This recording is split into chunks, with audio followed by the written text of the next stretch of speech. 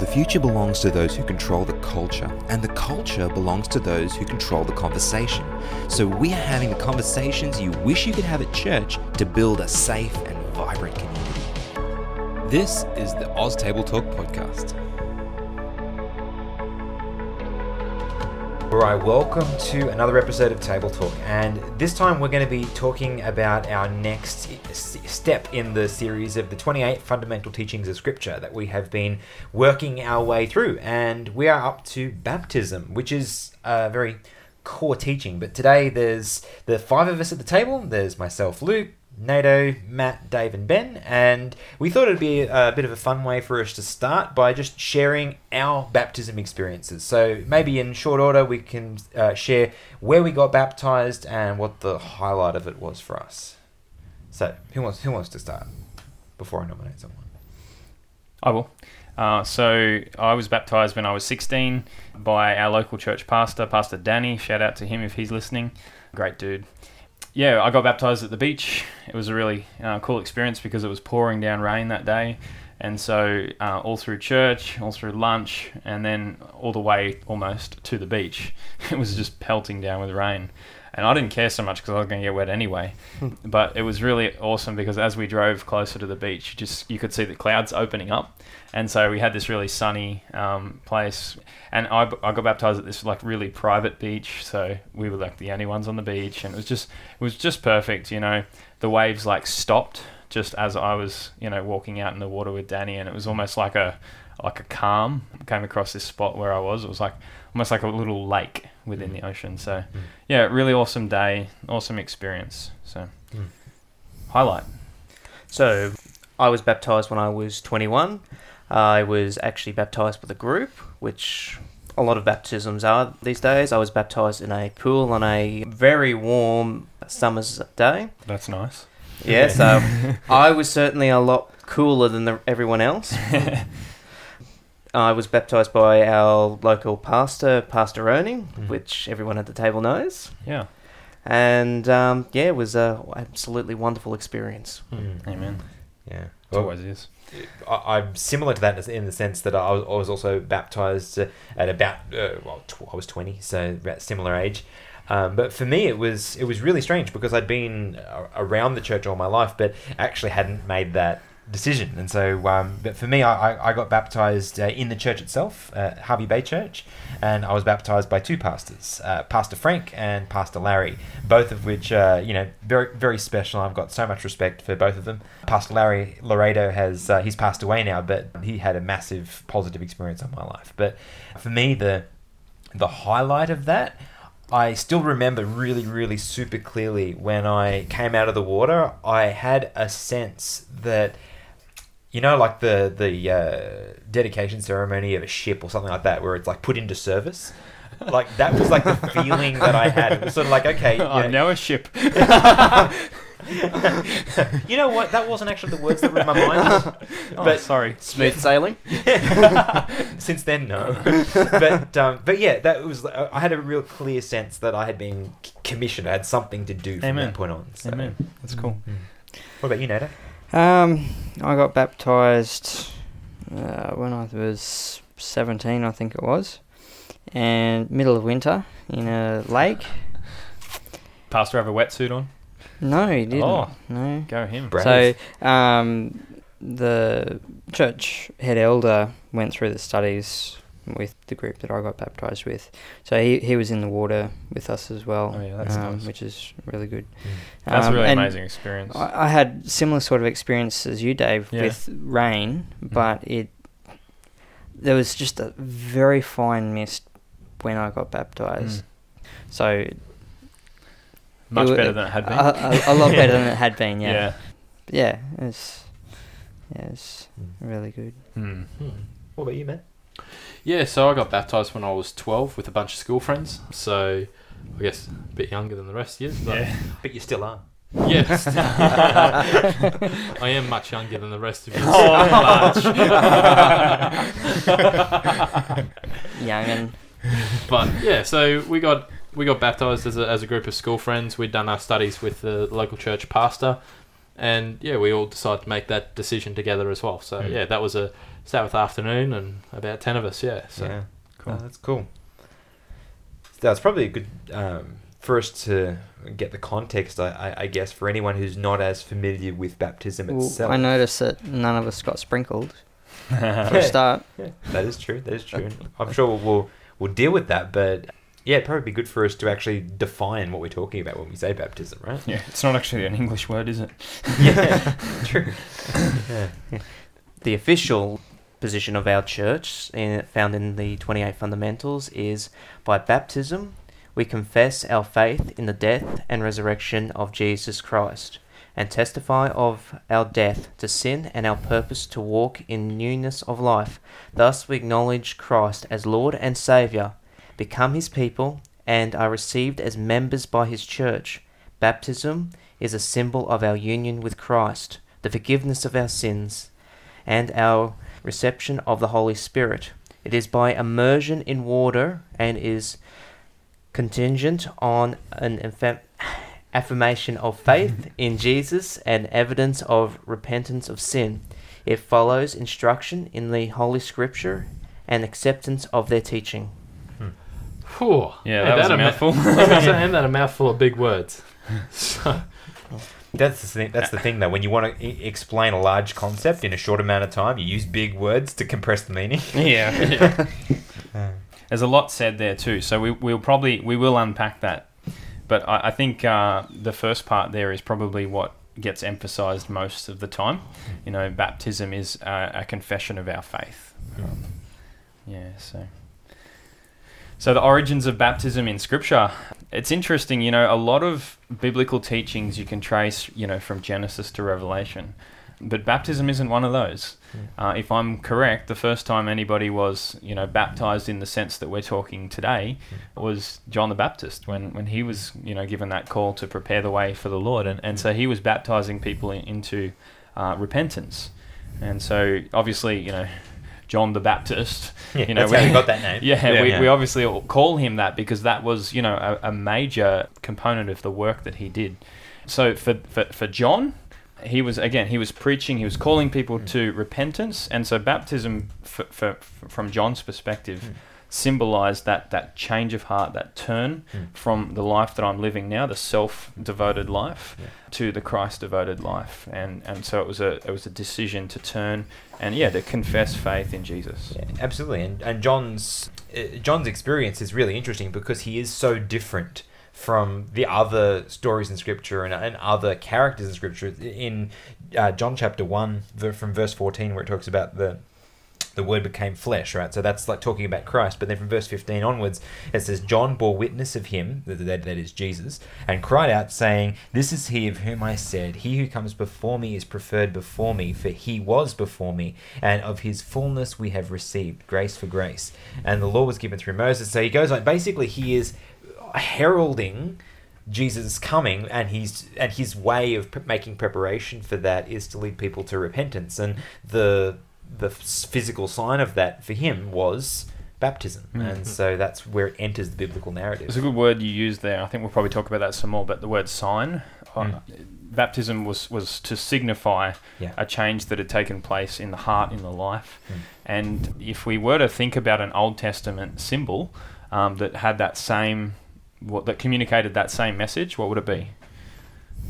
Be circumcision. Yeah, so circumcision again was similar in that it signified, it wasn't circumcision that was the saving, thing. It was what it signified. The fact that they had that they were in a covenant relationship with God. Yeah, basically. Well, yeah. There's so much more to it than that, but I guess we can oversimplify it. Yeah. Yeah. Well, the other thing there are a lot of similarities because we look at baptism, and that is essentially the gateway to the church, right? So when people accept Christ and join the church, the baptism is the gate through which they go, so to speak. Whereas in the Old Testament, the act of circumcision is different in the sense that, it's the same in the sense that it was signifying God's people. So in that sense, it was the gateway into God's people because you had to be circumcised in order to be an Israelite. But it was different in the sense that that babies were circumcised, and that's a key difference that we do need to understand between baptism and circumcision, because it was not necessarily the free will of the individual that made the decision. There's also a second major difference, which is it's only males that are circumcised. That is true. Whereas with the new covenant and baptism, both genders are now baptized. As a personal commitment, whereas the circumcision, the male was then the head of the family, and so it would carry over. So there's quite a few little differences there. Yeah, but obviously what we The are saying core. is this: what it signifies was the Yes. same. Obviously, in the sense that the symbol, the symbol, they carried the same meaning. Yeah, and that is joining the family of Christ. Yeah, exactly. Now, you use the word that baptism is the gate into the church. And I felt a little bit like, oh, I don't like that, because, Christ is the gate. Yes, in that sense, yes. But it's good that you said that, because it made me think, well, okay, what is baptism really? So baptism, like we just said, symbolizes what's gone on in our heart, but what is it that's gone on in our heart? And I think we're probably going to talk about this more as we go along, but I think it's important to note that when Jesus came to the earth, the Jesus that John was leading people toward, he came as the new Adam, Paul would say. The first Adam led all into sin, and so we were part of that body, so to speak, the corporate body of Adam who fell before Christ. And then Christ comes onto the scene as the new Adam, and thus the new body, the new corporate body. And that's why when Paul says that we are brought into fellowship in the church, he says into the body of Christ. So when we are baptized into Christ, we are baptized into Christ and the church, because like you said, if we go through the gate of baptism, we're going through the gate of Christ, because we're coming into, we're dying to self, and we're coming into the new humanity through baptism, through dying to the old humanity. So we're going from one body to the next body, the body of self to the body of Christ, which is the church, to use Paul's metaphoric language. I know, just to, I guess, wrap some scripture around that, I think we're planning to chat about this text a little later on, but I think it's relevant now, so I just want to go there, which is Romans chapter 6. Because Romans chapter 6 gives us, really what we're talking about now is we're defining baptism. And if we're going to define baptism, I think this is one of the best places to do it. So Romans chapter 6 and verse 1 says, "What shall we say then? Shall we continue in sin that grace may abound? Certainly not, or God forbid," the Old King James says. "How shall we who died to sin live any longer in it? Or do you not know that as many of us as were baptized into Christ Jesus were baptized into his death? Therefore we were buried with him through baptism into death, that just as Christ was raised from the dead by the glory of the Father, even so we also should walk in newness of life." Stop there for a second. Yep. Walk in the newness of whose life?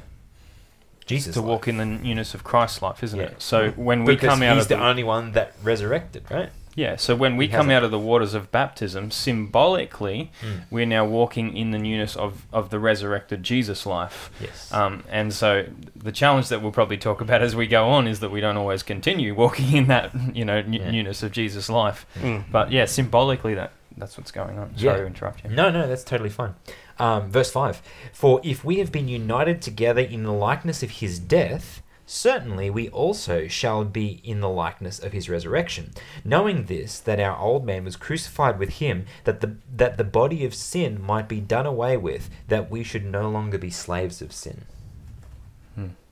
So probably a good spot to stop there. But basically, we by being baptized, what we're saying is we are voluntarily putting our old life to death, and we are picking up Christ's life from that moment forward.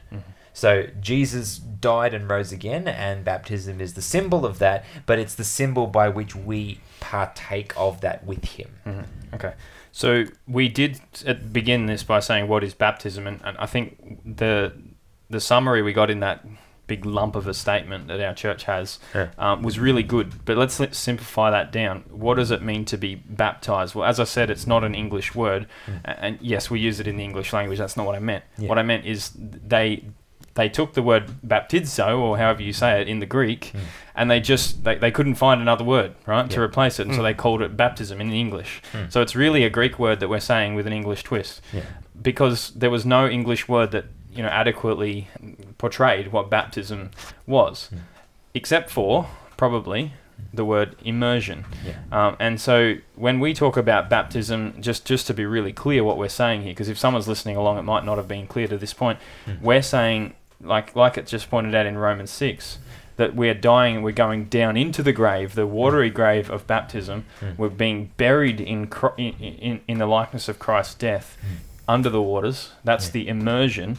And then we're coming up into the newness of life. Yeah. So when Scripture talks about baptism, it means, the word means to go down under, to be immersed. And so, just to put a fine point on it, you're getting immersed in water. You're not getting sprinkled. You're not, doing anything else. You are literally going under the surface of the water, because that's what's required for the appropriate symbolism. Yeah, and to go, to be really clear, what we're saying here is we're not saying, it's all, wrong and evil and blah, blah, blah for these others that do it different ways. We're saying they're not actually carrying out the full meaning of the symbol. And so we would encourage people to, if you're going to get baptized by immersion, because that's saying, I want to be dying with Christ so that I can be resurrected with Christ. Yeah. If you're just being sprinkled, what is that symbolizing? Do you know what I mean? And Let's be symbolizing And the whole thing. historically, we can actually look at churches right up to 5th and 6th century, and you'll actually find that they, for the most part, will have a baptism font out the back. Some of these are absolutely huge on these old churches. So you can baptize a couple hundred people in some of these things. Okay. It's like an Olympic pool. Well, they kind of look like ponds these days because they got little lily pads and everything else, because these are mostly Catholic churches now, and they do So it they're by not sprinkling. used, yeah. So they use a different method these days, but originally it was immersion. So here's a question for you then. If that is what the Bible teaches, and obviously we're saying it is, but what about people that can't be baptized for whatever the reason may be? Or are there any reasons that someone couldn't be baptized, as an example?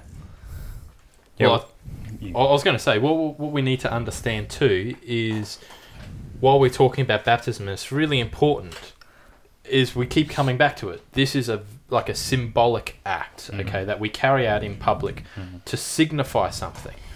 But the action itself, like me being dunked under the water, didn't save me. Yeah. No. So if someone, say they've got a medical reason, that they can't be immersed for whatever reason, it doesn't really matter. But if someone for a genuine reason cannot be immersed, that doesn't stop them from getting the same benefits. For lack of a better word. Yeah, God's not going to be standing up there going, "Oh, he actually didn't go all the way under the water, so therefore he can't come in." Yeah. Well, what happened if say the pastor kind of hashed it a little bit and they didn't get the feet last came out. the last strand ahead and go under the water? That doesn't mean It's going to be bald when he gets to heaven, though. But I think for that question, as far as do we allow for some deviations away from this idea of immersion baptism? Yes, we do. We do, I will say, look for a bit of a genuine reason, and not just a simple fact of, I don't really feel like getting wet. Yeah, it's a bit cold.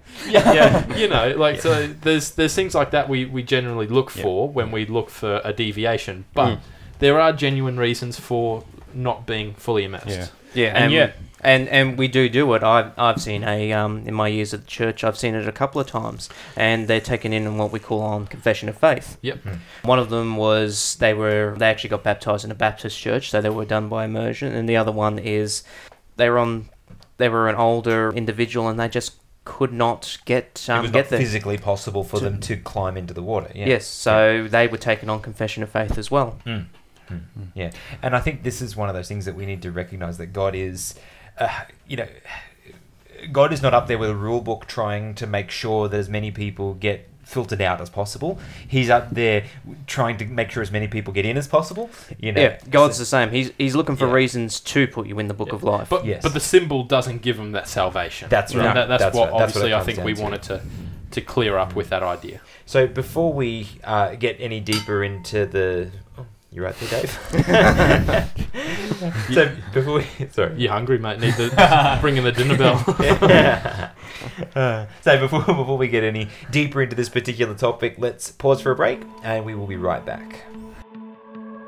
Have you taken a look at our Patreon page yet? Patreon is a way for creators to get paid for creating, and if you would like to contribute to us financially, even for as little as $1 a month, it will make a massive difference to us. And if you have a look at, there are various levels and rewards that you get for supporting us, ranging from a shout out on the show to special branded t-shirts and all kinds of stuff that's available. So I would highly recommend heading across to Patreon/Oz Table Talk to have a look at what you can get by supporting us.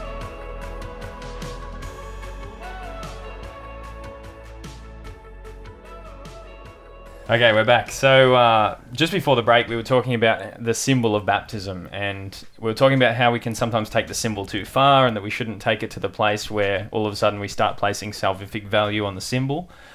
But we've only sort of talked a little bit about what the symbol, well, what baptism symbolizes.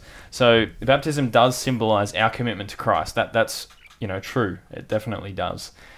But more than that, baptism also symbolizes Christ's commitment to us. So in Matthew 28, if you just want to have a look there, Jesus is giving the commission to his disciples.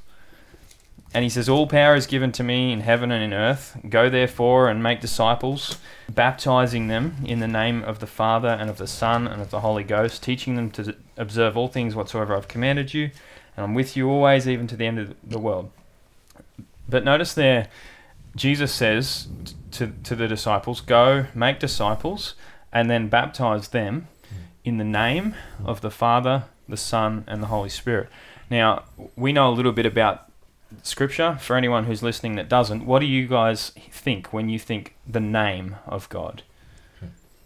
Character, who he is, the Yeah. core of who he is. So in the Old Testament in particular, people were given names that generally had a character significance. Like all of these characters in the Bible, if you go and look at their names, they mean something that generally plays out in their lives, right?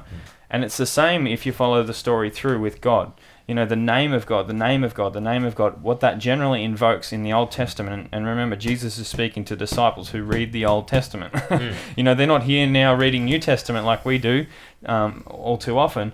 What they're doing is they're reading the Old Testament. So he's using Old Testament symbology, and he says to them, baptize them in the name of the Father and of the Son and the Holy Spirit. And so what he's saying is immerse them, because remember that word baptism means to immerse, to overflow, to be completely taken in by, what does it say though? The name. The character, who God is, of the Father, the Son, and the Holy Spirit.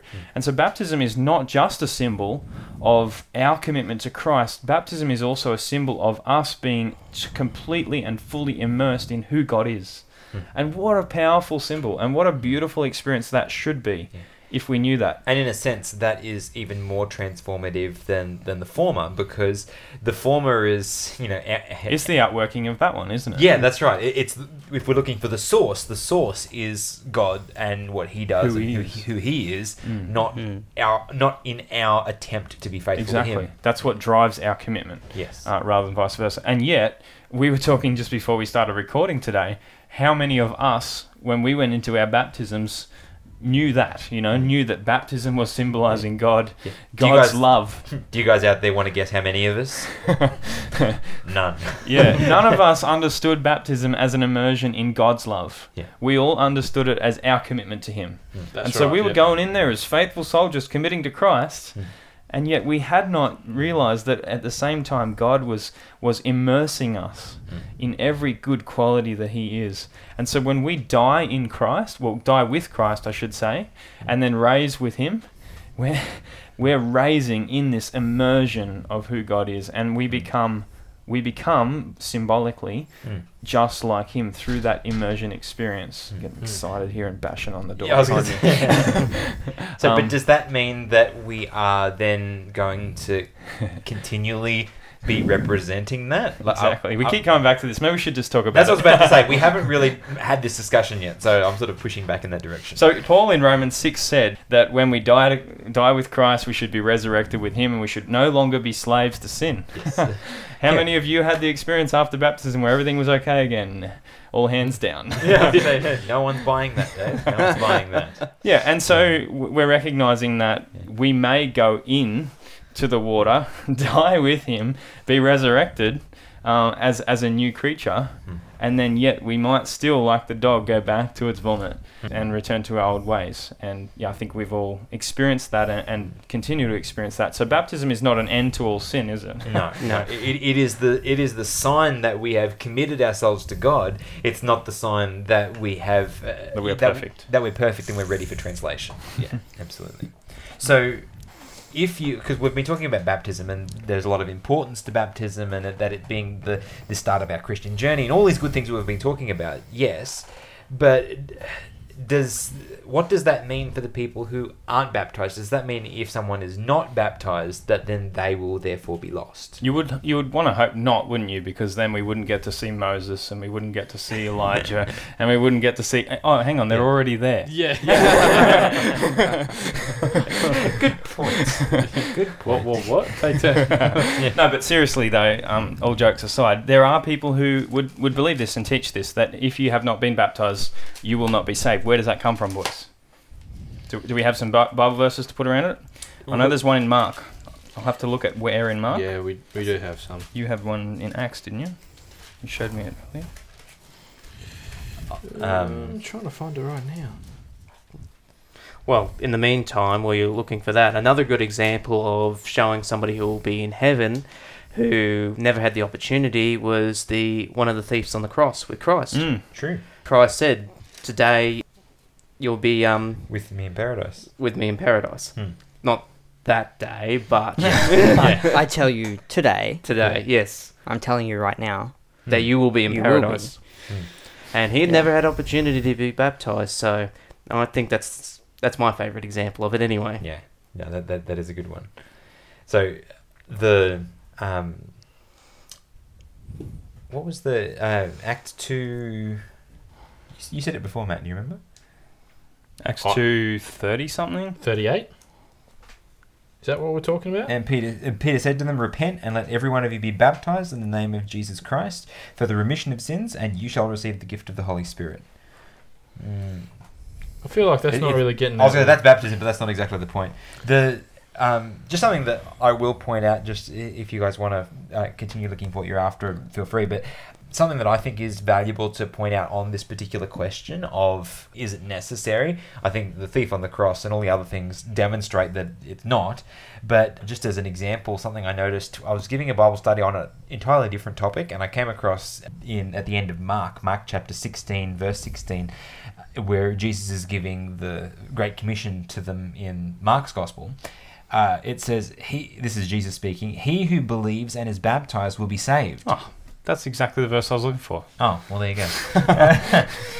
"But he who does not believe will be condemned." At first, it sounds pretty black and white, but when you read what it actually says, it says that belief that leads to baptism, it results in salvation. Mm-hmm. But then it says that if you don't believe, you'll be condemned. So the real issue between being saved and lost is belief, not the baptism. The baptism is what happens as a result of belief. Yes. And like we said, there's going to be tons of people from the Old Testament that will be saved, and none of them were baptized. Yeah. You could argue circumcision, but then there was tons of people before circumcision. Yes. And so, the symbols are symbols.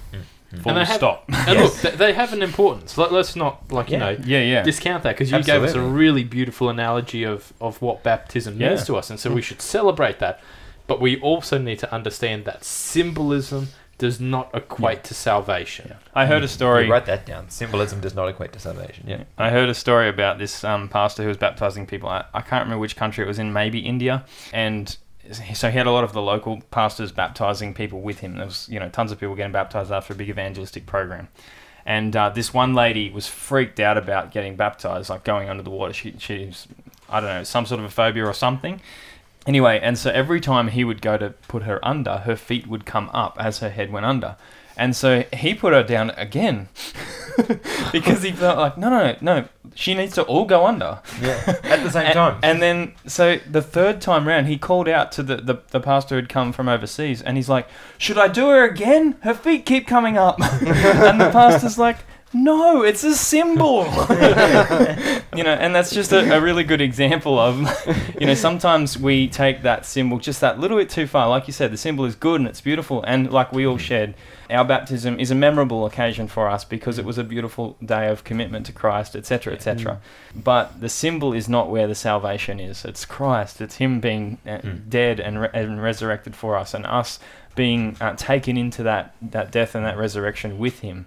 That's where the salvation is. And when we place our trust in that, we're saved. If we are baptized as a symbol of our, as a profession of that transformation that's occurred, praise the Lord. Yeah. But if we're not, he's not going to be standing there at the gates. Well, you remember that fellow we talked about earlier on, John the Baptist? Yeah.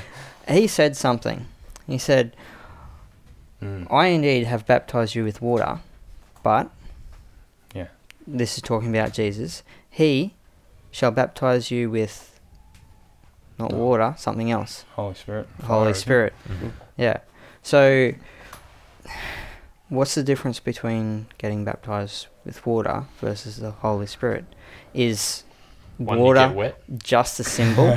Water's the symbol of being baptized with the Holy Spirit. Being baptized the immersion into process. the immersion process, The important thing to remember about biblical symbols is there is always an underlying message, and we must always come back to that. I mean, if we look at our Israelite counterparts, that's the problem that they ran into. They looked to the temple. They forgot what the temple represents. Yes. And even circumcision, like we were talking before, they looked to becomes the end. circumcision, and that then the New Testament symbol was baptism, and so we can make the same mistake. That's a really good point, Ben. And we can look to baptism as the point of our salvation. And because they got caught up with the symbol, they missed Christ. Yeah, We shouldn't do the same, because if we miss Christ, we miss salvation. yeah. And I would even like to take that just one step further to make it really practical. And there might be some people who disagree with this and don't like it, and that's okay. But I would go a step further and say that there is a big thing about, well, my conversion experience happened at, X, Y, Z time on this day, and, it went like this. And we place the same kind of trust that you're talking about in that that conversion experience, like as if that is what matters, when really it's a daily, moment-by-moment experience, isn't it, Christianity? Yeah. And so salvation is a moment-by-moment experience. And so none of the moments in our past should be where we place our confidence, right? It should be a confidence in Christ in this moment. So if And that's not to say that We People shouldn't have a can't- conversion experience. people can't, kind of remember that first Oh, time absolutely. they came to. Yeah. That's still allowed to be. we should have a conversion experience every day. Yeah, that's right. But, for that first time for some people or whatever may have brought them to the faith, that's still still a allowed to be memory. a beautiful memory for them. But you're right. It doesn't need to be the anchor that holds them into faith. Or not even that, because for some people it's their full confidence. It's like, well, I was converted then, so I don't need to worry about now. And that's probably more where I was going with that. Yeah. So we were just talking about the baptism of the Holy Spirit, and there is a thought out there when it comes to baptism that if you are, how do they put it? If you are baptized with water, then you can receive the Holy Spirit. What does the Bible say about that? We read that verse in Acts before, which said, let me just quickly skip over there, Acts 2:38 says, "Repent and be baptized every one of you in the name of Jesus Christ for the remission of sins, and ye shall receive the gift of the Holy Ghost." That almost sounds like a Consequential. ladder. If you do this, then you'll be able to move up to the next rung of the ladder. But what does the Bible say about that? Because I don't think that that's necessarily what Peter was meaning. Well, seeing we're in Acts, let's go to Acts 10 and verse 44. And this is, hang on, It's Peter as well. 47, shall I say, yeah. Peter talking. He's in Joppa, I think it is. Anyways, he's preaching and a lot of people believe, and the Holy Spirit comes down, is poured out on them. And what did Peter say? He said, in verse 47, can any man forbid water that these should not be baptized, which have received the Holy Ghost as well as we? And he commanded them to be baptized in the name of the Lord. Then prayed they him to carry with him for a while. They had the Holy Ghost first. Yes. And I would somewhat argue or put forward the point that I would put forward the point that if you haven't got the Holy Spirit working in your life, can you indeed be baptized? Like, what are you symbolizing? What is the symbol? Is it just a facade? Well, that's right. It becomes empty, doesn't it? Yeah. If you talk about the baptism of John, he was baptizing for repentance. Where does repentance come from? From the heart. You would have hoped from the Holy Spirit. They would have to repent before being the Holy baptized. Spirit would already be working in their lives. Yeah. And so baptism is not the beginning of the Christian experience, so to speak, is it? Baptism of the Holy Spirit, though. Yeah, but what I mean is that the immersion of water is not necessarily the beginning of the Christian experience, where from there then we can receive the gift of the Holy Spirit, then we can do this and that and the other. In a lot of cases in Scripture we see, like, for example, Jesus casts out devils and he says to them, go and tell. He meets the woman at the well. He says to her, go and tell. You know what I mean? And so Jesus is not saying, well, come and be baptized and then you can go and tell because you'll have the Holy Spirit and you'll be effective. He's saying, your work has begun the moment you met me. So it's just a physical declaration of your commitment and also your acceptance of God working in your life. So, how early is too early? Is it possible to be baptized too early? That's a great question. Let's pause right there. We'll have our break and we'll be right back with our last segment. Are you enjoying this fundamental so far? Well, we have plenty more where that came from. We started this podcast by focusing on the fundamentals alone. So if you want to hear more of our earlier recordings, please head back and listen to the backlog because we have a lot of great Bible studies that are there for you to use.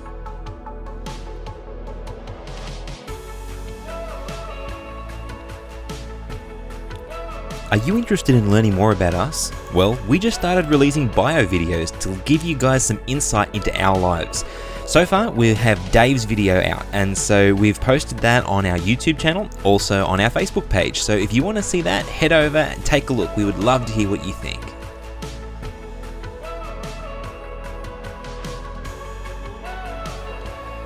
So, just before the break, we were talking about whether it is possible to be too early into baptism. So, is it too early to be baptized? How early should we baptize? Well, there's quite a spread of experiences even just here at the table. You were 21? 21? Yeah, you were 21. Willsey, you were 12. 12? Yeah, okay. So, we have a reasonable spread of experience here. For me, at getting baptized at 20, I felt that was... I didn't feel like it was too late. Like in the greater scheme of things, looking back now, I'm actually really glad. I feel like, for me anyway, for where I was at in my experience, I feel like that was a really appropriate time to be baptized. But I don't know. Did anyone feel that they were too early or too late? No, it was a good period for my life. Yeah. I don't think there's such a thing as too late, but yeah. Well, okay. Let me change. Let's ask a different question. Let's ask, what is it that indicates that a person is of an age where it is appropriate for them to be baptized? Well, I think we've been talking about this symbol and what it represents, and I don't think you can partake of the symbol in its entirety unless you understand it, right? Yes. So baptism is going to be less meaningful, if not completely meaningless, if you don't really understand what you're symbolizing. Yeah. You know what I mean? If you're going out there without an understanding, it's going to either just be a whole lot of hype, or it's going to be like a pledge that you're making from your own steam, saying to God, I promise to do this. And sounds like the Israelites of old. Yeah, it does too. All you have said, we will do. Yeah. So I would say, I think we definitely should be of an age where we can, thoroughly understand that symbol. And I would just say, just from my own experience, I wanted to get baptized when I was 12, like you did, Wilsey. And that, again, same reason, because there was a group of boys, that were wanting to get baptized. And my pastor was really wise. He said to me, because we shifted churches, and so I said, I was planning on getting baptized at my previous church. Can you do that? And the pastor said to me, well, you know what? That's really great. We'll sit down, we'll have a talk about it sometime, hey? And that's where he left me for a little while, and then we sat down and we had a talk about it, and he said, yeah, well, let's work through the process, and there'll be, let's do this and let's do that. And he approached it really positively with lots of energy, not discouraging me at all, but yet at the same time putting it off till he sensed that I was more ready to fully participate in the baptism. And it was another 4 years before I was baptized.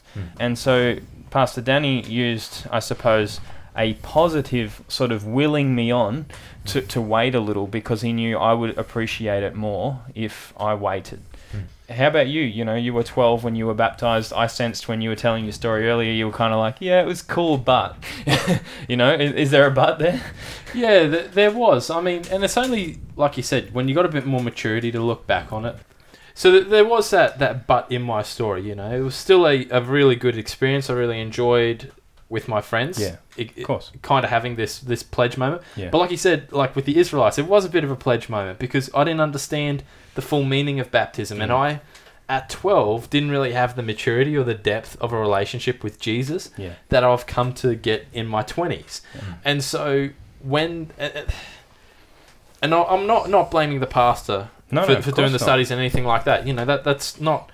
that's not where I'm getting at. But of course, when I was 12, I was just finishing primary school. I had no life experience. And then I went into high school where my world completely changed in so many different ways. And I went through puberty. Yeah. And I left church and everything like that because ultimately I guess, and maybe it had part to do with my baptism, but obviously my life hadn't been embedded in those kind of ideals and those truths that that you kind of pledge yourself towards when you've got baptism. So it wasn't, like I said, until I've come back into the church in my 20s with a bit more maturity and understanding and you start studying these more and more that you start to get a bigger picture of what baptism is. So, yeah. And the other thing, should we be linking it to membership as well? Because that's the other thing with the church. That's, I think, the reason why we put so much emphasis on baptism is because it's entry into membership of our church as well. Yeah. Can I just go back, just rewind just a fraction? We'll come back to that, but just before we get off how early is too early, just in case we're not projecting this clearly enough, I have actually met some people who at 12-year-old are actually ready to be baptized. And so what we're not saying is 12 is the wrong age. We're not saying 12 is too early. We're just saying from your experience, you were too young at 12 and I would have been too young at 12. And so we're saying it's definitely depends on the individual. It really does. There's probably some 16-year-olds that wouldn't have been ready. Whereas I think I was... I think you always look back on your baptism and you feel like I could have been more ready, but I think that's just because you grow afterwards. But I think I was ready. Thing, by the way. Yeah, but I think I was ready. But there's probably some people who at 16 wouldn't be ready, and there's probably some people who at 21 wouldn't be ready. You know what I mean? So we're not putting an age on it. We're just saying the individual should know thoroughly what they're doing when they're baptized, so that they can appreciate that. That's right. And if we're going to make a generalization, we don't like to make generalizations, but ultimately that appreciation will come with experience, which ties in with age. But like you said, I agree. I think there are some. Yeah. My wife and I, we went to a baptism, and they were some young boys. They were there from about I think the youngest was 13 and the oldest was 15. But I know there's not really a lot that separates 12 and 13. But looking at these young fellas, and I'm just like, well, they've really got it, because they were sharing their story, and they're like, yeah, look, we know we don't have it all together, and we've got no idea really what the big world is like, but we're so ready just to dive in and commit everything of who we are, and we know what this love is that we're wanting to commit ourselves to. And so it's like, so they had an understanding. Yeah, it's like, well, that is what baptism is. They understood that it was more than just trying this empty pledge. It was this transformation and this understanding of coming into a new life and committing themselves to that. It's based on that knowledge and that relationship Yes. Yeah. Yeah, definitely. It's not based on age. Age is not a prerequisite. We don't see that as a prerequisite anywhere. It's that understanding. That's the reason why we often look at older individuals. But like you're saying, sometimes... If they're ready, they're ready. Yeah, if you're ready, go for it. So, all right. So you asked the question before I interrupted you before. Because we link it to membership. Yes. That's part of the reason why we put, And I I was think, just thinking- such an extra emphasis on it. Yeah, and I was just thinking before when I read Jesus' commission to the disciples, he said, "Go make disciples," which is what generally speaking is the people that we're bringing into baptism are people who have been discipled by someone, or ideally should have been. Yep. And Jesus says, "Then baptize them in the name of the Father and the Son and the Holy Ghost." And then he says, teaching them to observe all things whatsoever I've commanded you in line with your ways. And so I think that element there that Jesus mentions after the baptism is the teaching them to observe all things whatsoever I've told you. And as you go on to read the story, that occurs in the context of church. Like in Acts chapter 2, you see that the people who were brought into the church through the messages of Peter, it says... And they that gladly received his word were baptized. The same day there were added unto them about 3,000 souls. That's Acts chapter 2:41, sorry. And then it says in 46, and they, continuing daily with one another in the temple, and breaking bread from house to house, did eat their meat with gladness and singleness of heart, praising God and having favour with all the people. And the Lord added to the church daily such as should be saved. And probably the verse I was actually looking for that I skipped was 42. They continued steadfastly in the apostles' doctrine and fellowship and in the breaking of bread and in prayers. Yeah. So this process of teaching, it occurred in the church. So Jesus doesn't say explicitly in Matthew 28, make disciples, baptize them, bring them into the church. But he does say teaching them, and that was done in the New Testament context in the church. And I think this is also somewhat of a product of our faulty understanding of what the church itself is. And we've spoken about this in previous fundamentals, that if we see the church as an organization or as a building, then we start running into theological issues with it, because the word ecclesia that's in the Greek here is speaking of the congregation of believers. Because if you become a Christian, you naturally become part of the church because you are a part of the body of Christ. Body of Christ, absolutely. Yeah, which, like I said before, it's not so much, the body of Christ is not so much about being part of the church. It's being part of the new humanity that Jesus is making up. And the new humanity just happens to be what we call the church. Yeah. And in our particular case, in our time here, as we are in human history, we are a part of the church. In our particular case, we're a part of the Seventh-day Adventist Church. So just in a denominated form. That's right. So we're not welcoming. We're not saying, okay, if you're you're a Christian, but you're not you're an Adventist, but not necessarily a Christian or whatever. Like we're not drawing lines between, like, you're a better Christian than someone else because you're a part of a church. But what we're saying is when you're baptized, like it or not, you're a part of the church. Yeah. So the question really becomes, like you were saying, is should that be linked with official church membership? Because for those that aren't in our church, when someone is baptized, they become officially a member, and so what that means is they have a say. So when the church gets together and the church makes decisions, they have a vote in that process. They have the capacity to make a motion and actually accomplish change, right? To take office. To take office, absolutely. You can take responsibility in the church, which is what God intended us to do. That's why we have spiritual gifts. That's why there are offices set up in the church. Why are you laughing? Calm down, Mr. Meetings. Just because you love meetings so much. All right, I get your point. No, we get what you mean. We get what you mean. The church is to carry the mission of God forward. It's a body that achieves God's mission on earth. And so why wouldn't you want to join? Yeah. Exactly. If you, in my mind, if you are truly a believer in Christ, then you would want to be a part of a church so you can affect change for God. That's what I'm saying. What we aren't saying, though, is being part of like a cultish sort of a group. Yes. Okay. Yes. And the other thing is, let's face it, the more important point here is having a connection with fellow believers and, of course, God. Yes. Membership, let's face it, is a secondary concern. Mm-hmm. So important but secondary. Yes, important but secondary. So yes, it comes along with it, but at the same time, it shouldn't be the emphasis. Mm-hmm. Yeah, absolutely. So there's a Bible verse that says in 1 Corinthians 12 says, "For by one Spirit are we all baptized into one body, whether we be Jews or Gentiles, whether we be bond or free, and have all made to drink into one Spirit. So, what do you guys think about rebaptism? Do you think it's biblical? Yes. I don't think there's much of a biblical precedent for it, to be honest. Mm-hmm. And I think probably one of the main reasons for that is the space of time. Like we said, baptism was instituted in the New Testament. And the space of time between the beginning of the New Testament and the end of the New Testament is relatively short in the scheme of things. And it tells a very sort of narrow window of that period of history anyway. So there's not really a very broad perspective to draw from as far as the biblical content. I think there are references that sort of indicate that rebaptism is certainly, what would you say, that it's perfectly fine.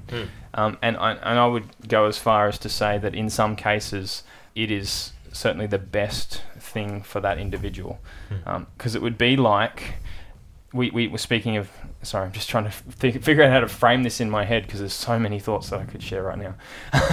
I'm going to simplify and I'm going to say that rebaptism would be like, I've died, I've risen with Christ, and then I have publicly gone and chosen to be the old man again, and I've gone, hardcore into being the old man, and now I'm coming back into the church. And so, coming back into the church, you want to make a public declaration in front of everyone that I'm coming back. I'm going down again to die with Christ and be resurrected with Christ. So if I can just wrap potentially different language around that, what you're saying is the necessity of rebaptism is only for, to wrap churchy language around it, it's for apostasy, not for backsliding. Yes. Would that be a way of, would that be accurate based on what you're saying? I guess that's one way you could say it, yeah. Yeah, so... I wouldn't probably necessarily draw the line there, because I think if somebody has backslidden to the point where they feel they need to be rebaptized, I wouldn't turn them away. Yeah. Do you know what I mean? So I get what you're saying. It's probably a good distinction, but I'm just saying maybe it's a little too black and white. Sure. Yeah, and I do see what you mean there. Yeah, you're right, because backsliding, when I was saying backsliding... And how do you qualify the difference too? Absolutely. Well, when I was saying backsliding, what I was meaning is, just like in all of our lives, over time, sometimes you slip into bad habits and, the old man comes to the surface. If your thing was, I don't know, pick whatever it is, swearing or, drinking or whatever it may have been, if that pops to the surface, I don't think that necessarily means, got to go get rebaptized immediately, And it doesn't mean you get rebaptized 15 times in 20 years or anything like that either. Yes, that's right. Because you don't want to devalue the meaning of the symbol either, because then it becomes like having a shower at the end of the day, sort of, I made a mistake today. I need a baptism. Yeah, good. That's not the point either. So, okay, did I just pull something? No, that was good what you said. I'm just thinking about how often we do that. We come to Christ and we're like, I need a shower, God. Yeah. You know what I mean? Like, I'm dirty right now. Right. But we do have something that is a little bit similar to baptism that we do on a regular basis. We talked about it before. True. What was it? True. That we do, as in our particular denomination. Once a quarter? Yeah. Once a quarter we have ordinance services. We have foot washing. Communion.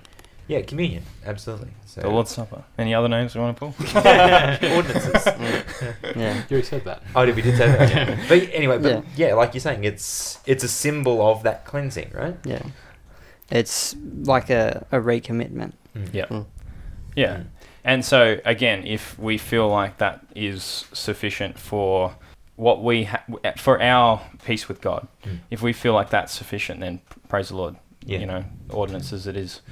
But it's not always sufficient. Yeah, and it's not to exclude. Yeah, is all I'm saying. Yeah, absolutely. I just found a text that I wanted to share just to base on this, which is Acts chapter 19. I'll start in verse 1. It says, "And it happened while Apollos was at Corinth, and that Paul, having passed through the upper regions, came to Ephesus, and finding some disciples, he said to them, Did you receive the Holy Spirit when you believed? So they said to him, We have not so much as heard whether there is a Holy Spirit. And he said to them, Into what then were you baptized? So they said, Into John's baptism. Then Paul said, John indeed baptized with the baptism of repentance, saying to the people that they should believe on him who would come after him, that is, on Jesus Christ. When they heard this, they were baptized and in the name of the Lord Jesus. And when Paul had laid his hands on them... You're just having a good old quiet chuckle, aren't you? Oh, You just couldn't believe it as soon as Paul comes back with, like, to whom would you baptized if you don't know who the Holy Spirit is? I'm sorry. I was trying to be quiet. I know. Do you know how hard it is to read when someone is just laughing across the table from you? Hang on a second. Just to hold yourself together while I finish these last two verses.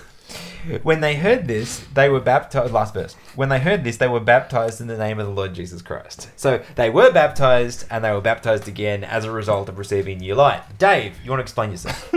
Nope. Okay. So, I'm to just me, over time. this passage that you read, Yes.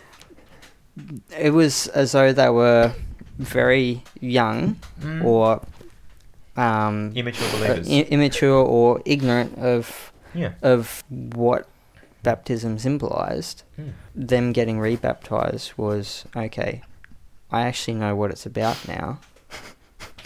Let's get baptized properly.